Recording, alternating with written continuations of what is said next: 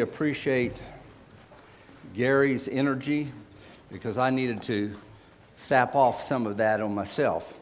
The last couple of weeks has not been an easy time for me physically and emotionally, mainly because I've had the flu, and man, it just feels like you've been hit by a truck. I know some of you have been sick with it too. And so Julia's home right now. I passed it on to her, of course, and so she's just worn out right now. Kara was asking about her, and I know I'm not the only one. So thank you, Gary, for giving us some energy to go on. You know, we're in our new year, as we all know, and you know, when you come to a new year, there's always a time for reflection. When you're looking back over the past, looking at what has gone on, evaluating the year, looking forward to the new year and changes that may be made, plans. You know, some do it formally. Some sit down, and maybe some of you sat down and actually wrote down some goals and plans and ideas that you have for the future. And some of us who are older and tireder, we just look at it and say, you know, there's some things I want to do. You know, one of the things that I personally have thought about, and Julia will rejoice when she hears this, is I just want to get rid of some stuff. You know, I have a lot of stuff, and it's, you know, things like rocks my kids have given me, literally. You know, and I have books and things that, you know, I don't use a lot, and I thought, you know, it might be a time to start cleaning out a little bit. But I didn't write it down, so I didn't commit myself to it. So, you know, but, you know, we look at ourselves, we want to improve. I think Christians, we look at our lives, we really want to improve. We want to grow. And we are in a constant state of improvement, whether we realize it or not. As we look at the Scriptures, as we evaluate our lives, as we compare ourselves to the love of Christ, we're motivated by His Spirit and by His love to transform our lives. We see things in our own personal lives we want to change, that we're not satisfied with, that we want to grow in. And God gives us direction. He empowers us through His Spirit to change. But at the same time, I don't know how to describe it. Where God is working in our lives, but at the same time we're working. But we're not relying on our own power in that work. We're relying on God's power to make these changes in our lives. So it's this balance of totally relying on God to change us but at the same time cooperating with Him and working with Him to make those changes. And we want to look at James chapter 4 today, and we're going to see some practical tools on how we can change our state of affairs. You know, I look at my life and I think of things that I would like to change. What's my state of affair right now? How am I going to improve my life? How am I going to grow and be more like Christ? And so James here gives us 6 tools to improve our state of affairs. Let's read this together, James chapter 4, and we're going to read verses 6 through 10. It's very short, but he says, "But He gives us more grace. That is why the Scripture says, God opposes the proud, but gives grace to the humble. Submit yourself then to God. Resist the devil, and he will flee from you. Come near to God, and He will come near to you. Wash your hands, you sinners, and purify your hearts, you double-minded. Grieve, mourn, and wail. Change your laughter to mourning and your joy to gloom. Humble yourself before the Lord, and He will lift you up." So, as we look at this, excuse me, and as we first look at it, it seems kind of like a downer. A lot of, things for us to do here that just seem a little bit like grieving and mourning and wailing. What are we talking about here? The first thing you have to do is look at it in the context, and the proper context here let me make sure I have, is something I've talked about a lot with you, is how we look at the world around us, how we view the world.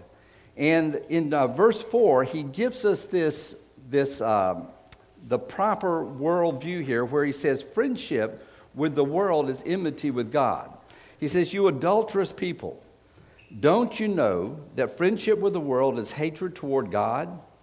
Anyone who chooses to be a friend of the world becomes an enemy of God. How we look at the world, how we think is based on how we look at the world around us. And I think he's saying here, Christians need to realize that we should not be fooled by the niceness of the world.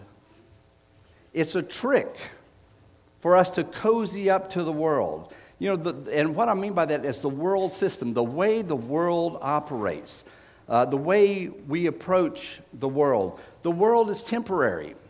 Not only the physical world, but just the things of the world are temporary. Its pleasures are fleeting. Relationship with God is the only thing that's permanent and of lasting value. So he says, when you look at the world, just realize that it's temporary, that this is not permanent, that the relationship that we have with God is the only thing that's permanent. God has an exclusive and jealous desire for our relationship.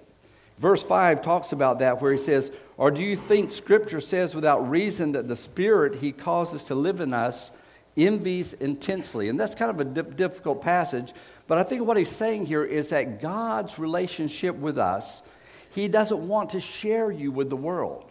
He's like a husband or a wife who guards the affection of his spouse or her spouse.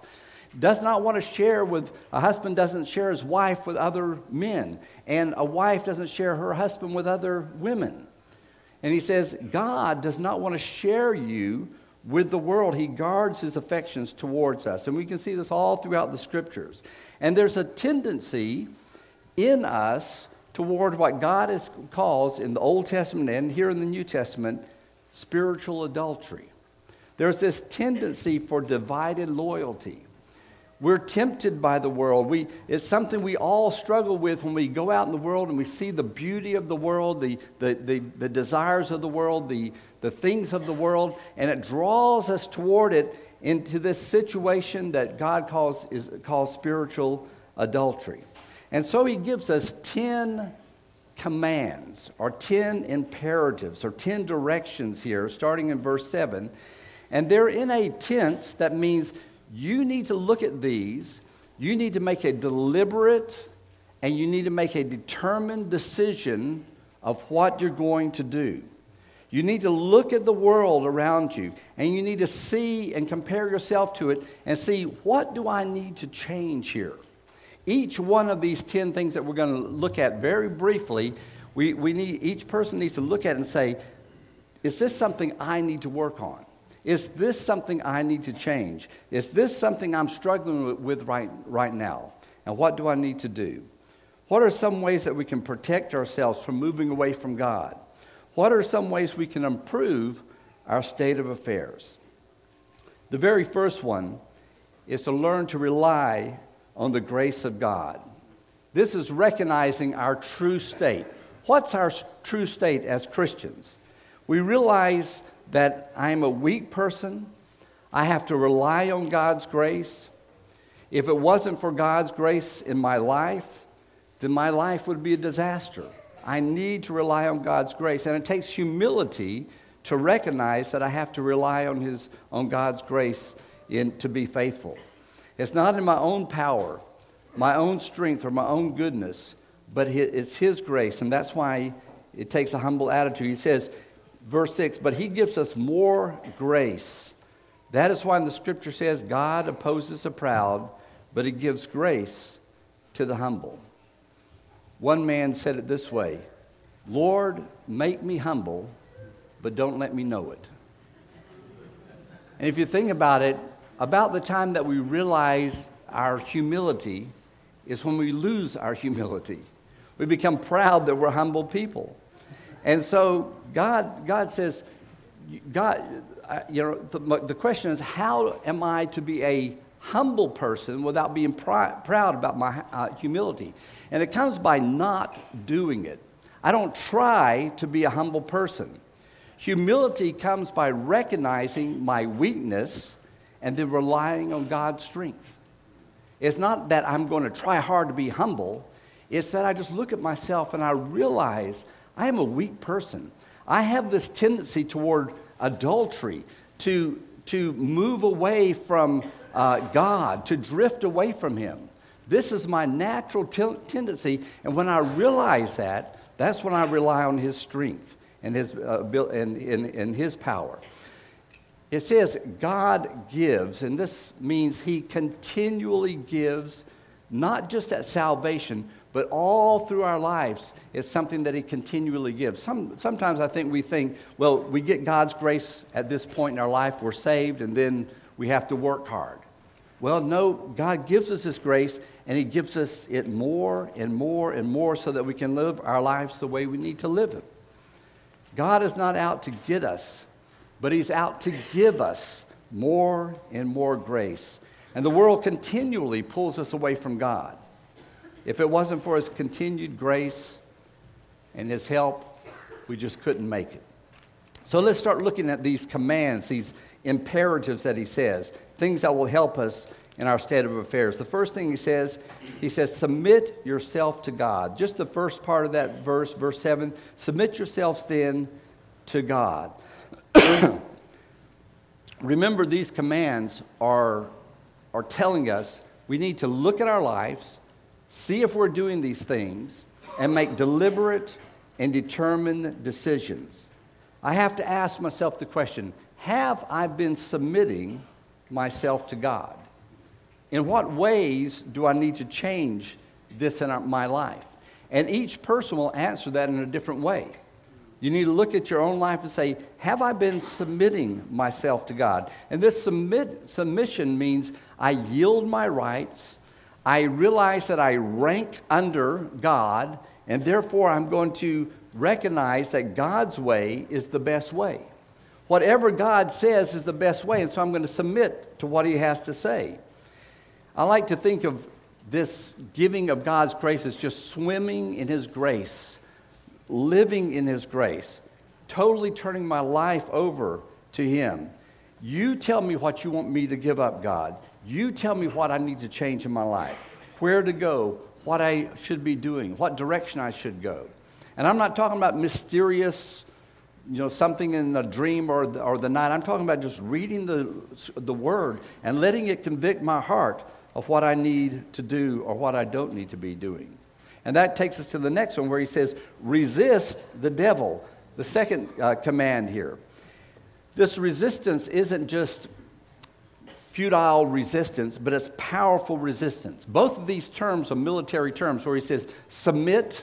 That means I rank under God. It's a military term. And this one also is a military term where He says resist or strongly oppose an opponent. It's like a two-sided coin here.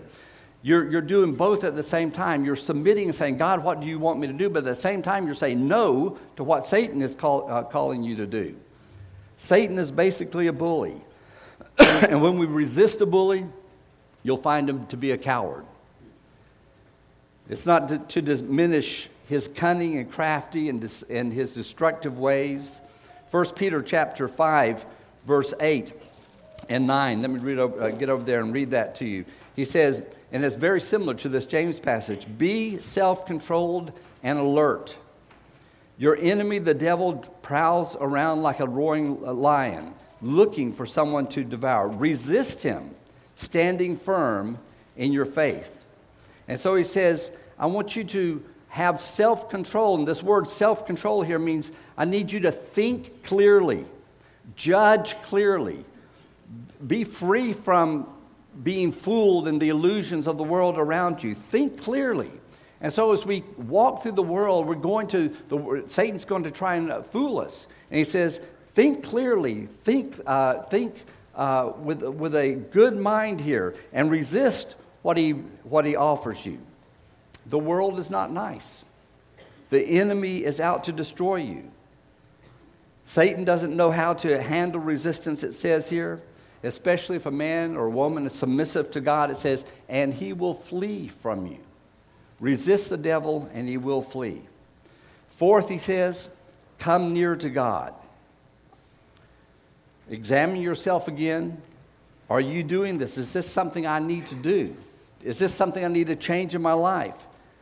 Don't think that this coming near means that God is far away, that God has left us, and that we've got to find him somewhere out there. God is here. God is with us. God lives within us. But emotionally, spiritually, we all know this feeling, a feeling that we're far away from God, even though he's right here with us. Jonah tried to run away from God. He got in a boat thinking he'd get far away from God. God was always with him. He couldn't get away from God. And this drawing near is not in, I'm trying to become a more righteous person, but I am learning how to live righteously. How do I do this? How do I draw near to God? It comes from the other two things. I submit and I resist. When I submit to God's instructions, when I resist the devil, I'll draw near to God. I like to give the illustration this way. You can live in the same house with someone, and yet you can say, I'm very far from that person. I don't feel close to that person. I mentioned that Julie and I have both been sick. And so for the last couple of weeks, we've hardly talked to each other. And we're not mad at one another. We're just both sick. We just don't feel good. And so we're sleeping in different rooms because we're both coughing or, and not doing well. And then we walk through the house and, after about a week of that, I feel like she's mad at me. I do. I feel like she's upset with me. So what do? I walk up to her when she's up and I put my arms around her and I say, I still love you. I still care for you. I wish I could make you feel better.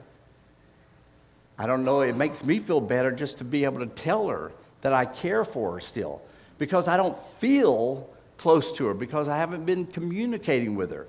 In the same way, we come near to God. Are we communicating with God? Are we talking to God? Are we reading his word? Do we have this back and forth with God? Because if we are, that's how we come close to God. We say, this is what I need to change in my life. This is an attitude in my life that I need to change. Do what's right. Live right. And you'll have such a relationship with God that you can say, I'm near you. I've drawn close to you. And fifth, clean up your act. Verse 8 says this. He says, come near to God. Wash your hands, you sinners, and purify your heart, you double-minded. Clean up your act, he says. Wash your hands, purify your heart. So the two commands. When I think of this particular command, I think of the story of Jesus when he washed the disciples' feet. Most of you know it. If you don't know it, you can go over to John chapter 13, I believe, and read it. Jesus comes and he begins to wash all the disciples' feet. Do you remember what happened when he came to Peter? Came to Peter, and Peter said, you're not going to wash my feet. And I really understand that, because, how embarrassing is it that you've been arguing and fighting, and then suddenly your master comes and he starts washing your feet, and he says, don't wash my feet. Jesus says to him, if you don't let me wash your feet, then you're going to have nothing to do with me. And so Peter, typical of him, says, well, in that case, give me a bath. And Jesus said, you don't need a bath. Just your feet need to be washed. And think of what he's saying is this. He says, we're purified in the blood of the Lamb. Our sins have been washed away.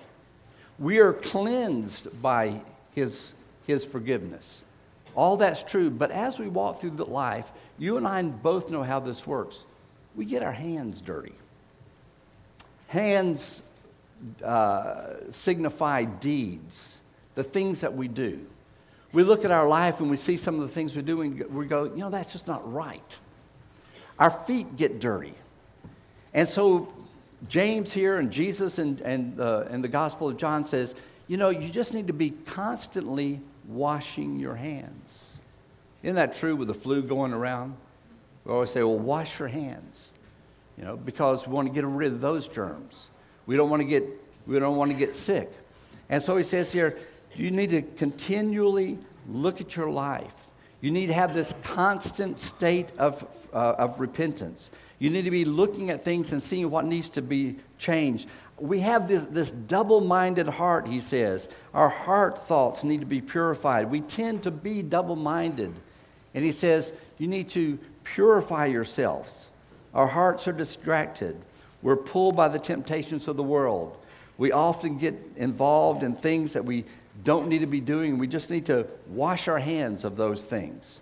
Hosea chapter 10, verse 12, alludes to this. He says, sow for yourself righteousness, reap the fruit of unfailing love. And I like this, and break up your unplowed ground, for it's time to seek the Lord until he comes and showers righteousness on you. This is what I think this purifying is. You just need to break up that unplowed ground. You need to have a soft heart toward God. And then next he says, don't make light of sin. Verse 9, he has 4 things here. Grieve, mourn, wail, change. Those are the 4 commands. And there's different degrees of repentance. There's this washing up that we talked about in the last part.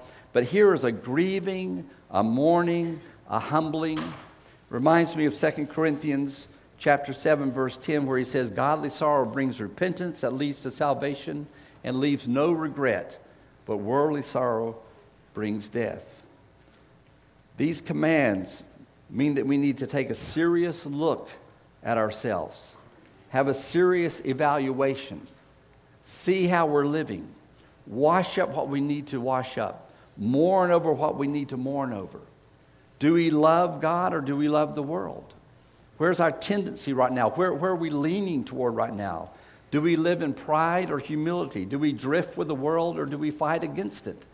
Where are you right now? Where am I right now? And if we're honest with ourselves, we find ourselves slowly turning our attention from God, slowly turning toward the world. And that's why God continually calls us to a life of repentance. Repentance isn't a one-time act. It's a lifestyle.